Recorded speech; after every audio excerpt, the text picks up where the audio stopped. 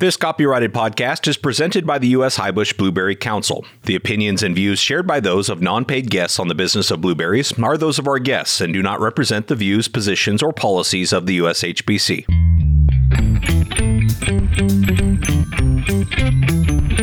The blueberry industry is like no other. Passionate, resilient, and innovative. This podcast is your source for the latest information on the management, markets, research, and technology related to blueberry production.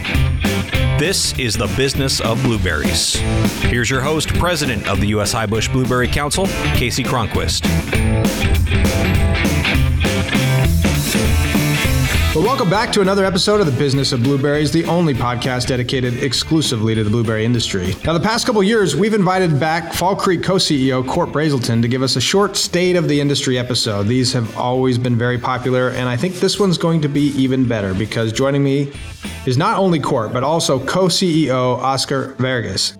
In September 2020, Fall Creek announced that Court and Oscar would be assuming the role of co-CEOs. Today, we'll be talking about how things have gone since, the current state of the blueberry industry, the current state of genetics, their Sequoia platform, their support for the USHBC's Leadership Development Program, and I'm sure much, much more. So, Court and Oscar, thank you for joining me on The Business of Blueberries. What's up, Casey? True pleasure. Now, Oscar, the audience has heard about Court's background on previous episodes of the podcast, but I think they'd be most interested in you sharing a little bit about yourself and what led you to your current position with Fall Creek. So I was born in Barcelona in Spain and came to the U.S. for the first time when I was 17 to a small town with a big name called Arkansas City, Arkansas, where I raced motocross. Finished that, went to school down in Florida, and started in the produce industry in a big banana company called Chiquita. I stayed there for 15, 20 years, then went back to Europe and got my first introduction into blueberries over in Morocco, where we got some of the first plantations of blueberries there. And they were Fall Creek plants. So that's how we first came in touch.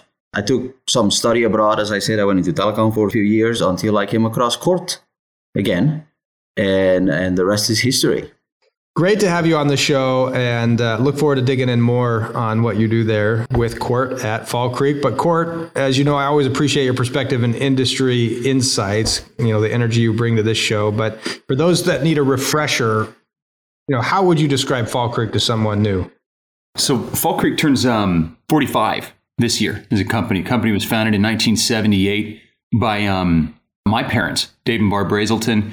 Over the years, they brought in other partners. And then about 15 years ago, the company's ownership was consolidated again. And we decided to professionalize the company and start focusing on things like having management and having eventually a board of directors and trying to operate like a more professional company. And that came on the heels of a decision to choose one path over another. We had two options during the financial crisis of 2008 and 2009 when we needed to decide who we were going to be as a company. Option one was stay here and do more stuff, more crops or more things. And option two was do what we're passionate about, blueberry plants, blueberry genetics, and serving growers and doing it in more places. That's been a pretty wild ride. We actually thought that was the better path because we thought it was easier. I'm not convinced in retrospect that was actually the easier path, but it's one we took because we love operating in the US. We also love the world and love growers all around the world. And frankly, there's nothing like working with farmers in different parts of the world because they all have more in common than different. We all do. So that's been really rewarding. It's not been without its challenges. Today, we operate in 9 countries around the world and provide a large portion of the blueberry plant material. We are a service provider to many breeding programs, providing essentially a manufacturing service to them, and are happy to continue growing that business to grow plants for lots of breeding programs. We're a big believer that best genetics don't come from one place, they come from lots of places. And then on the genetic side, we're also a breeding organization and bring those products to market as well. So we're a nursery, we're a breeding company, and we serve growers. So our slogan is we breed, we grow, we serve. Our mission is to build a world with better blueberries through exceptional plants, relationships, innovation, and customer success. And our values are humility, integrity, passion, and excellence. I know that sounds super corporate, but those are very real things. We started as a family business, and we are now a professional company that is owned by a family. And those are different things. When Oscar joined the company, I'm going to dovetail this with Oscar here. When Oscar was trying to decide if he was going to join the company, we were sitting in a parking lot because at the time he was looking at taking the job of COO. And he said, is this a family business or is this a company, a professional company owned by a family? I said, I don't know if we're there yet, but we need to be the latter. And Oscar has played a pivotal role in helping us get there. So I guess that's a good segue then into, Oscar's role as a co-CEO and how that conversation has actually translated into today, the reality of having the two of you working together. So maybe you could talk a little bit about that co-CEO relationship, that working relationship between the two of you. I imagine it's a lot of dividing and conquering. So maybe you guys could just kind of provide some clarity on how that works. Yeah, I'll start and let Cort get his perspective in. First of all, I'll say it's a lot of fun. We have fun together. I think we're great partners. And gosh, I'll tell you a story. I said before, I'm father of 4, and the last 2 are twins. And before they were born, we were talking to a friend who had twins.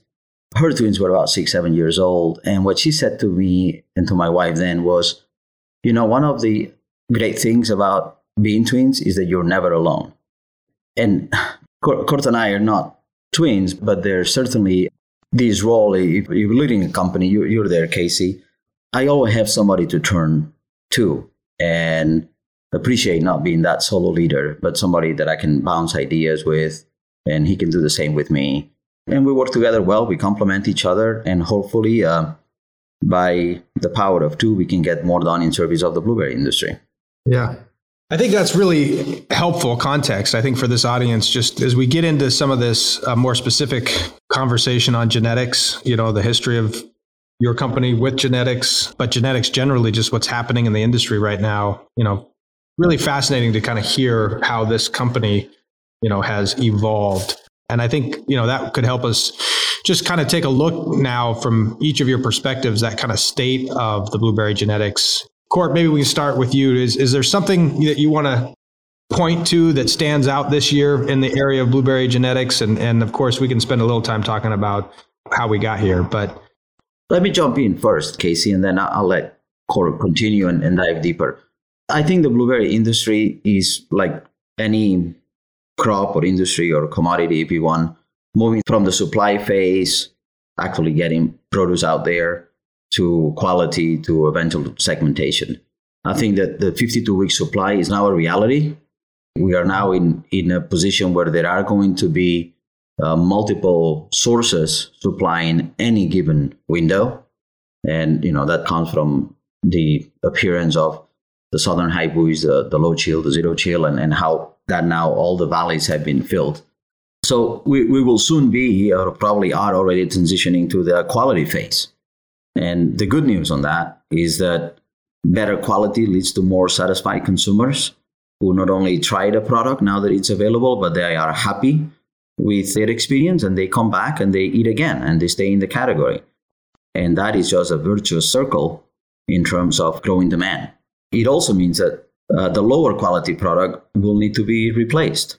And I think that not just Fall Creek, but many other breeders are advancing very rapidly in releasing new generations and better varieties, as we're just starting in the genetic development of this 105-year-old industry. Love it. Well, Casey, I'll try to answer your question, and I'm going to start in a place where it sounds like I'm not answering it, but I promise I'll get there. So if I zoom out for a minute, we just talked about being a family company and thinking long term. Well, let's think about the next 30 years. Right? Depending on how long you're going to be around on this earth, that's somewhere between a third to half of a lifetime based on the regular human life expectancy. Well, in 30 years, we're going to add a couple billion people to this earth. And ever more of those people are going to be living in cities. They'll be more urban and more distant from where their food comes than ever. And in the meantime, for that to be a healthy future, they need to have healthier diets. We have a phenomenal opportunity in blueberries to become one of the top 5 produce items, if not the number 1 produce item in that 30-year period. So because genetics play a role into this, I am going to zoom in, but what are the things that, and this is a current Fall Creek philosophical hypothesis, what are the 4 things that need to happen for us to realize that potential as an industry. We have to improve the quality and the consistency of the product. Because even though we're going to add all these people, we're going to have substantial shortages of people to do this type of work globally. Today, it's in the US or Chile or Western Europe. Mexico's already getting short of labor. Peru's starting to have labor issues. South Africa will sooner than later. So the full mechanization of this crop is critical for the future. The next one is the whole movement to clean systems. So that's clean plants, clean nursery, clean genetics, clean farms. That is for phytosanitary health for plants. That is for food safety, and that is the environment. And that's a systems approach to how we do this, which sounds kind of esoteric. But if you think about how it applies to your business, it's usually pretty easy to think of what that means. You know, for us, it means we got to deliver clean plants, for example, in a more environmentally sound way. And then the last one is the acceleration of the adoption of new technology to increase yield, reduce costs, and improve quality. So this is a dovetail to the next thing that gets us to the genetics. I don't envision a future in the next 30 years where our food doesn't come from farmers. And a blueberry farmer needs 3 things to be profitable, successful, survive, and be able to invest in the future. And there are 3 things that impact their success more than anything else: their yield, their harvest cost, and their quality vis-a-vis the price they get for the fruit. Price is influenced increasingly by quality. Quality increasingly influences price as well. Those are the big 3. So what is the role of genetics there more than ever? This year, in recent years, and looking forward, number 1, we are going to continue to see genetics innovations that substantially impact yield dynamics. We are going to see yields continue to increase. Last year's IBO report that we'll probably talk about this some other time that Colin and Matt and team and I did at the IBO last year indicated that of recent growth in global volume, 40% of that was not from new plantings, but yield increases. So it's getting more competitive, but yield increases are getting more important, and genetics play a critical role there. So if varieties come out that don't have uniquely competitive yields, they shouldn't be out. The next one is harvest cost. Now this breaks down by chill level. In high chill, we are probably as an industry going to have the first breakthrough. This is a major focus at Fall Creek. We've completely repurposed our focus in mid and high chill for machine harvest fresh. And by machine harvest fresh, I don't mean I picked it with a machine because I didn't have labor and I didn't get rejections, so I won. That's not a win, because that doesn't mean that the product in front of the consumer was such that they're going to keep coming back to buy more. The vision is to machine harvest that fruit in the summer, be able to store it for extended periods, and deliver exceptional quality fruit for many, many weeks after that machine harvesting and packing. So that's an opportunity in the high chill, and that's a target. It's a target we have. Anyone breeding mid and high chill should be thinking this way, in our humble opinion. You get down to low chill and zero chill, those are going to take a little bit longer to fully mechanize. There's a lot of noise in that space, but it's mainly just noise. This juncture, the physiology of the plants are a little more complicated. You know, you have different stages happening at the same plant, so it's a little tougher.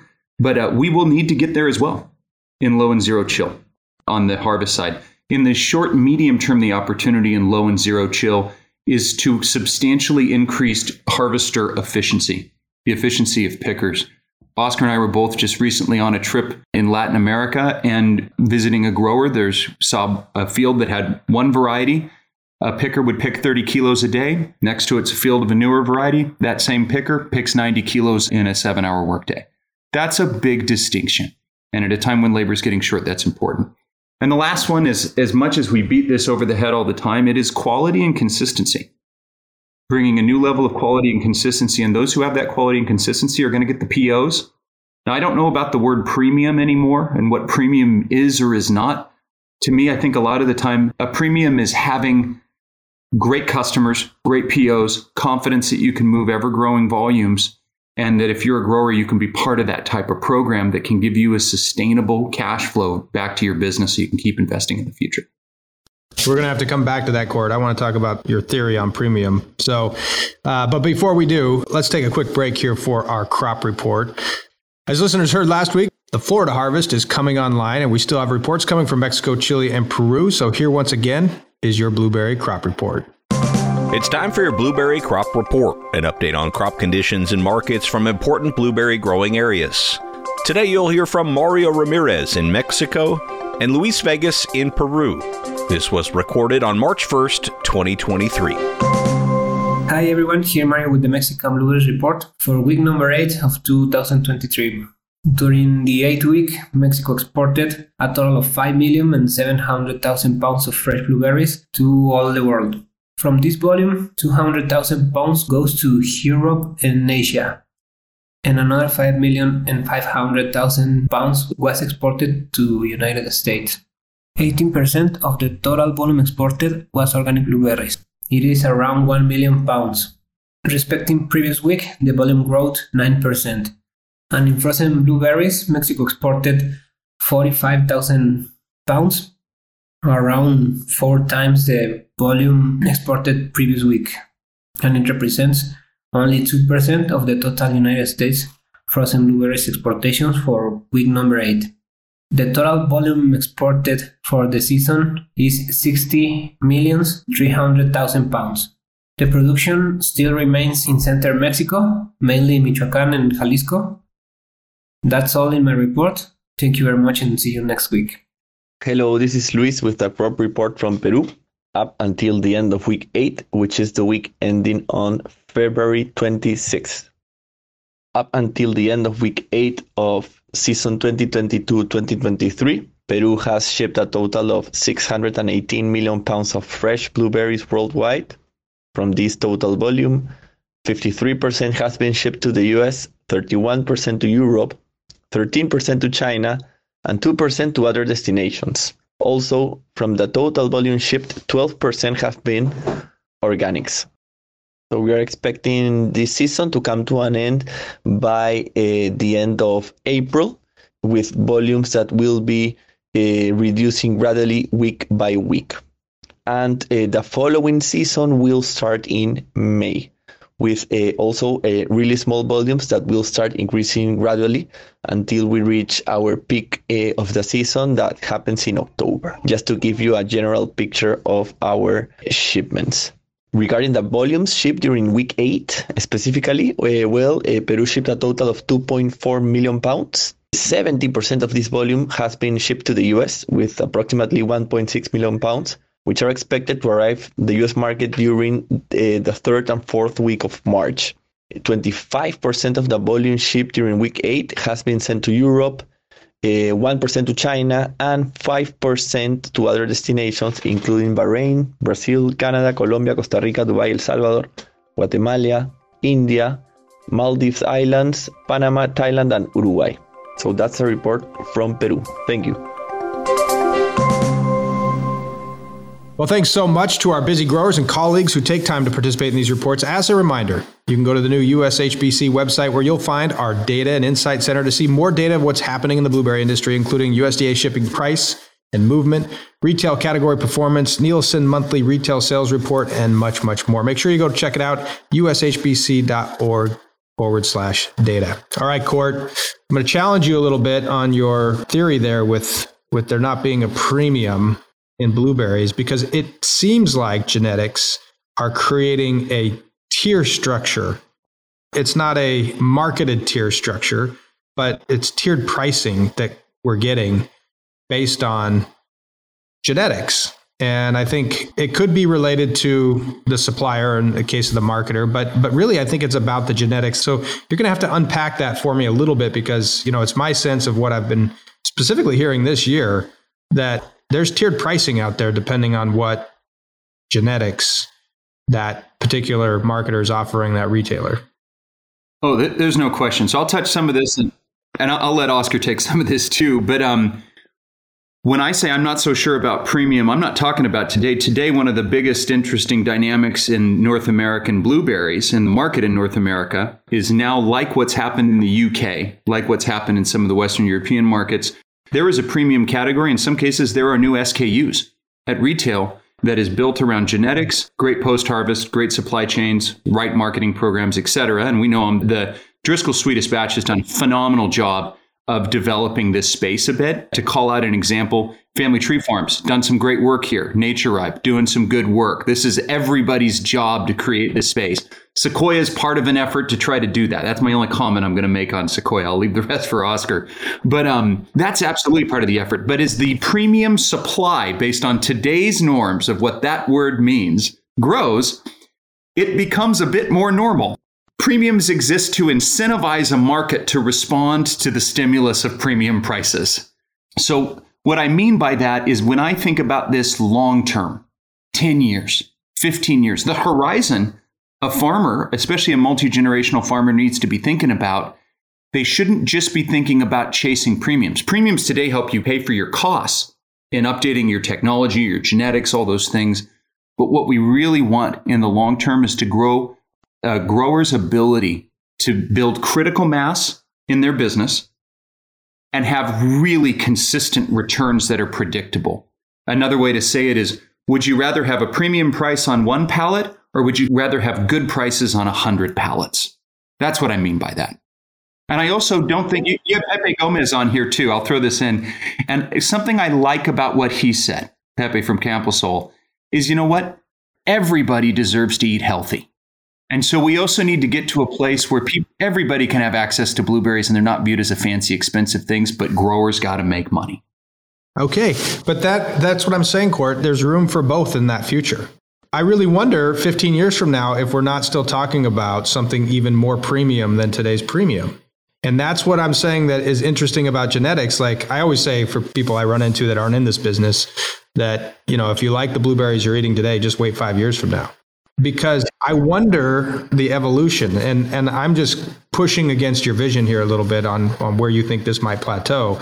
But isn't it plausible that the premium of today is facing a super premium of tomorrow? Because you do still want the 100 pallets of good, or what was formerly premium, while you're still working on this super premium category that is something that I'm not sure we know yet. And I'm not even saying I understand what I'm saying, right? Let's be honest. I think, Casey, goes back to, the evolution of the crop. First, it was about getting 52-week supply. Then it was about getting better quality out on the stores. Then it will be about segmentation of the offer. And that, by the way, that segmentation might, today is conventional and organic. It is maybe jumbos or sweetest batch.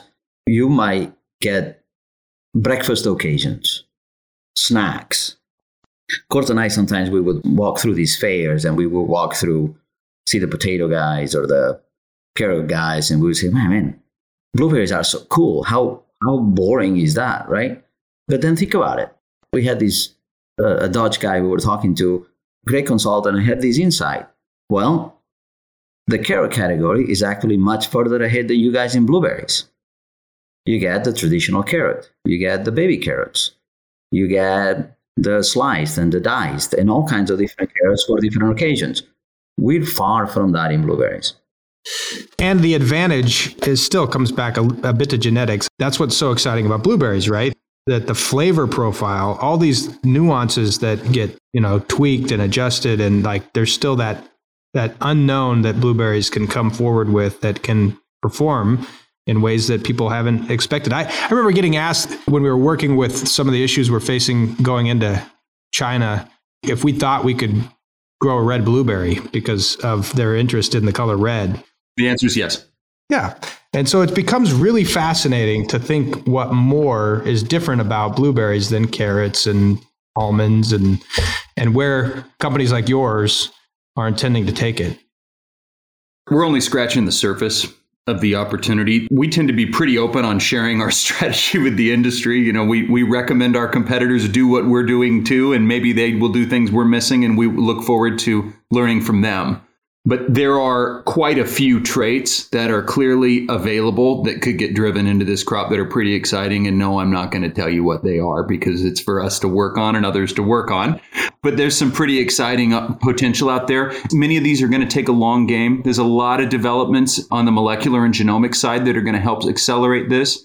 There's a handful of companies that are pretty focused on those tools and their integration together with the science and the art of breeding. That's pretty exciting. We are growing our R&D investments at a rate of 150% a year. We are making disproportionate investments in this because we believe there's big opportunities, but we need to go bigger and faster. We're placing big bets, and hopefully others are too. We're big believers. I'm going to say something, and I think the opportunity in front of us, particularly in the U.S. industry, is just there's great things coming, but there are great things here now that are not in the ground. And the U.S. industry, just like Chile, were the first ones to get the iPhone. But because they were the first ones to get the iPhone, they continue with the iPhone all along, and they haven't upgraded to the new iPhones that are out there. We were the first ones to plant those varieties, but those genetics still in the ground. And now they become the oldest genetics that are out there. And there's a tremendous opportunity for the home season to be the best fruit that's out in the retail shelf. And when you say that, we have, northern and southern regions. So I would want to dig a little into, where that spend has been in the R&D on the northern. Sure. The oldest plantings are northerns because southerns came later on, right? So the biggest opportunity to upgrade, in my mind, is in northern high bush. Unequivocally. And there's material out now. And I think this is not new news, but the risk of trying the new against the old is quite significant. And that's where it gets into the complexity of place. There are places where new genetics have been trialed long enough to have high confidence in their adaptability. And then there are places where we need to answer questions still. So in those scenarios, and we're in the Fall Creek hat, do we recommend a grower start putting in commercial plantings yet? No. But if you're not trialing and you're not looking at lots of things, not one company, all the sources you can get. And I think we've talked about this before. Get it in your field, make the noise, say, I want to be trialing all these things, and I want to pay attention to them, because you get into season when you got to make your money in a short period of time. It is easy to not pay attention to that trial site that you have on your farm. Expanding trialing with our customers is a critical part of our plan for the future, because it's one of the only ways to continue reducing the risk of adopting new genetics, because it is not without risk, especially in high chill. It's capital intensive and the rate of return is slower. Well, and that's, I guess I was going to ask, is how slow does that have to be in the future? It'll speed up. How fast? We don't envision in the medium term getting to a place where a high chill planting has the same yield curve in the first 3 years as a low or zero chill planting, period. That being said, we can get year 3 in that high chill to start looking more a bit like year 2 in low and zero chill at some point. And we can also get to a place where year 6 to 10 have a higher per plant yield than low and zero chill. And that should never be underestimated. We can grow yield on high chill in ways that no one else can. We just got to get it dialed in. We're excited about it. Well, I want to be excited about it because I think the windows are changing on how we're marketing fruit today in terms of, when those peaks and valleys have been both historically and now. And so what we're going to run into, we're already starting to see it, as you know, is that it's lower supply in the summer months. The fruit is not going to be there. And if you're experiencing a typical 15 million pounds a week, and then you spike to 30 and the audience takes it, but then in June and July, we don't have 30 anymore, therein lies the rub. And your market wants what it wants. They want to market 30 million pounds a week. Anyway, I'm throwing these numbers in there, but the idea is that that's where this opportunity lies that we need to get on top of, because before we know it, you don't have the supply. And then consumers are facing what they used to face in a counter-seasonal situation in the U.S. So it's an interesting dynamic, but I appreciate you guys sharing a little more on the northern high bush development, because I think therein lies that rub. And I know we don't have a lot more time together, but I feel like we missed this chance of talking about Sequoia because, as I was participating this year at USHBC in the IFPA show, the new show, not far from us was this Sequoia booth. And I thought, we could talk a little bit about what the heck you guys are doing there with this Sequoia thing down the hall from us. And, I know people know it, so obviously people in the industry know Sequoia, but some people don't. And, those are the questions I get, what's the difference between Fall Creek and Sequoia? Is it the same thing? Are they different? So unless you go into that booth, you may not understand what Fall Creek's up to with this Sequoia program. And so that's why I wanted to make sure we took an opportunity here to let you guys explain what's the difference between what you're doing at Fall Creek and what you're doing at Sequoia, and what is Sequoia. We were coming up with new genetics in our breeding program, and we wanted to give them an opportunity to see what they can do.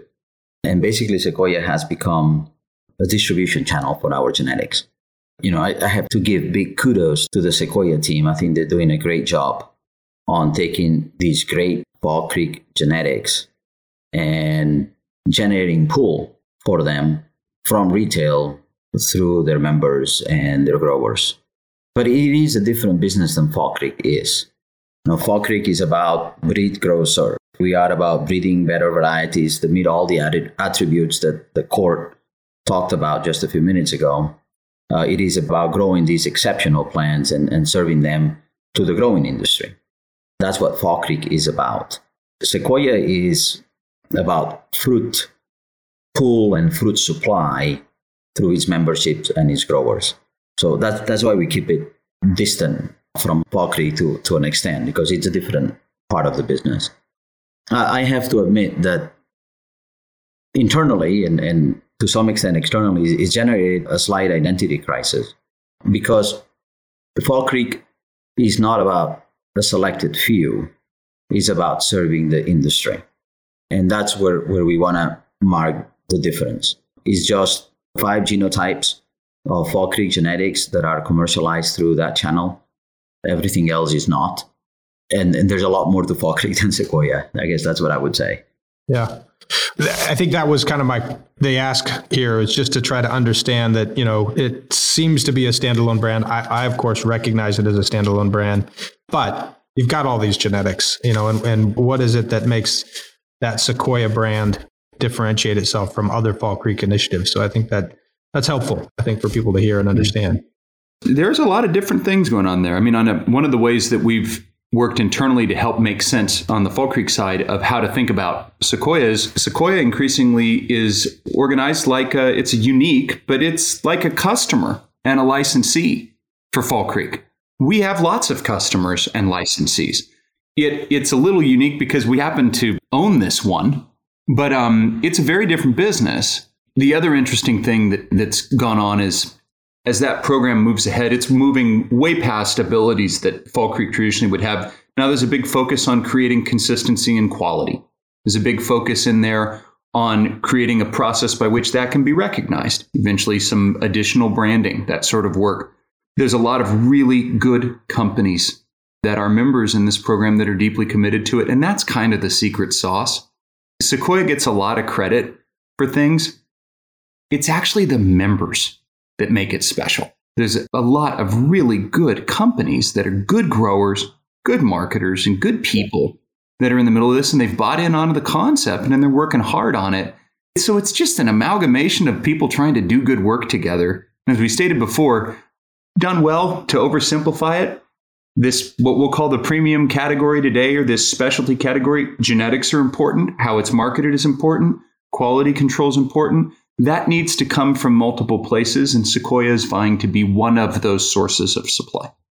This has been a fantastic conversation. Hopefully our audience has learned a lot. But before we let you go, Court and Oscar, one of the things that Fall Creek has done for our program at USHBC is invested. As a breeding company, you're not a part of the assessment base. And over the last year, we've developed a leadership program at the USHBC to try and develop, not unlike genetics, actually, right? We're investing into a future of leaders, and really developed a rather robust program in year one, thanks to our Vice President, Amanda Griffith, and the work she's done to pull that program together. But But what you've done is you've put some fuel in that gas tank for us in helping us, make sure that this is a robust program of development. So I just wanted to take a moment here to acknowledge this investment by Fall Creek over 3 years, providing us with almost $250,000 to really invest in this future and give you a little opportunity to talk about why that was important to Fall Creek and the value that it brings back to you as a company. Wow. So a few things. One, I think any company like Fall Creek that doesn't have the opportunity to pay assessments, as growers do, who are here to serve this industry or that benefit from participation in this industry, need to be looking for opportunities to do their part. That's number one. So when this opportunity came up, we saw an opportunity to do more in alignment with how we feel we should be better serving the industry. The next one is, look at the podcast we just had and all the things that need to happen in the future for the industry to realize its potential and all the growers and companies and families involved in this business to be successful. What do we all need no matter what we need? Great leadership. And leadership is developed, it's cultivated. And the fact that the USHBC wanted to take the time to develop a program like this that is oriented towards developing future leaders in the industry was a beautiful thing. We need to look for more opportunities to do that. So in advance, thanks to the other companies who want to host their tours or their visits or be part of that learning or encourage their people, especially early career people, to go take a look at this program and participate. I think you guys are doing a great job. Oscar and I are really proud to be part of this support network. And we're grateful for the opportunity to be involved. Well, again, on behalf of the board, this is a tremendously important program for the blueberry industry going forward. So we can't thank you enough. These are the kinds of means to an important end of what we're trying to accomplish at USHBC. And I know what we're trying to accomplish, as an industry together, trying to make blueberries the world's favorite fruit. And you guys are focused on making a world with better blueberries. All right. So I appreciate you guys. Is there anything else before I let you go that you want to share? I know this has been a great conversation. Honestly, Oscar, Court's right. We're probably going to have to further unpack Sequoia and bring you back with your Sequoia team and just talk about that program. And if our audience has questions, help us prepare for that program. You want to know more about Sequoia, then we can certainly invite Oscar back and have him unpack some more of what that program represents. But I appreciate your time. Is there anything else that you'd like to share before we let you go? I'll leave you with a reflection that both Court and I had leaving Fruit Logistica, which is this huge produce fair that happens in Germany once a year. A lot of American producers go, actually people from all over the world.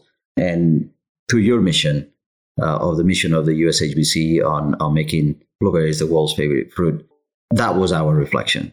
Blueberries are moving up a notch or a magnitude when it comes to the produce industry. I came back into produce 7 years ago, and I reached out to a whole bunch of friends. I've been in produce for many years in retail. So I reached out and I said, hey, we're doing blueberries. And they said, oh, Oscar, that's great, wonderful. I'm worried about apples and citrus and bananas. And yeah, if you can fix a strawberry category, that's great. But blueberries, don't bother me. Go away. I saw a lot of these people again this year in Berlin. And I have to tell you, that's all they wanted to talk about is blueberries. So that's my takeaway. We've moved up a notch.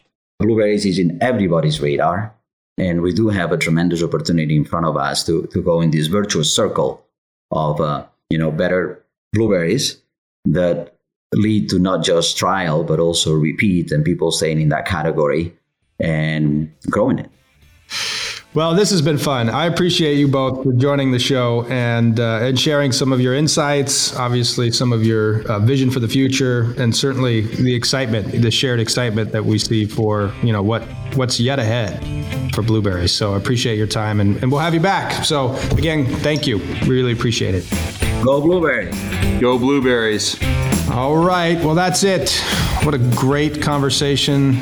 But that's episode 130. Thank you so much for listening. We'll be back next week with more innovation, collaboration, family, and hard work right here on the Business of Blueberries. Go Blueberries!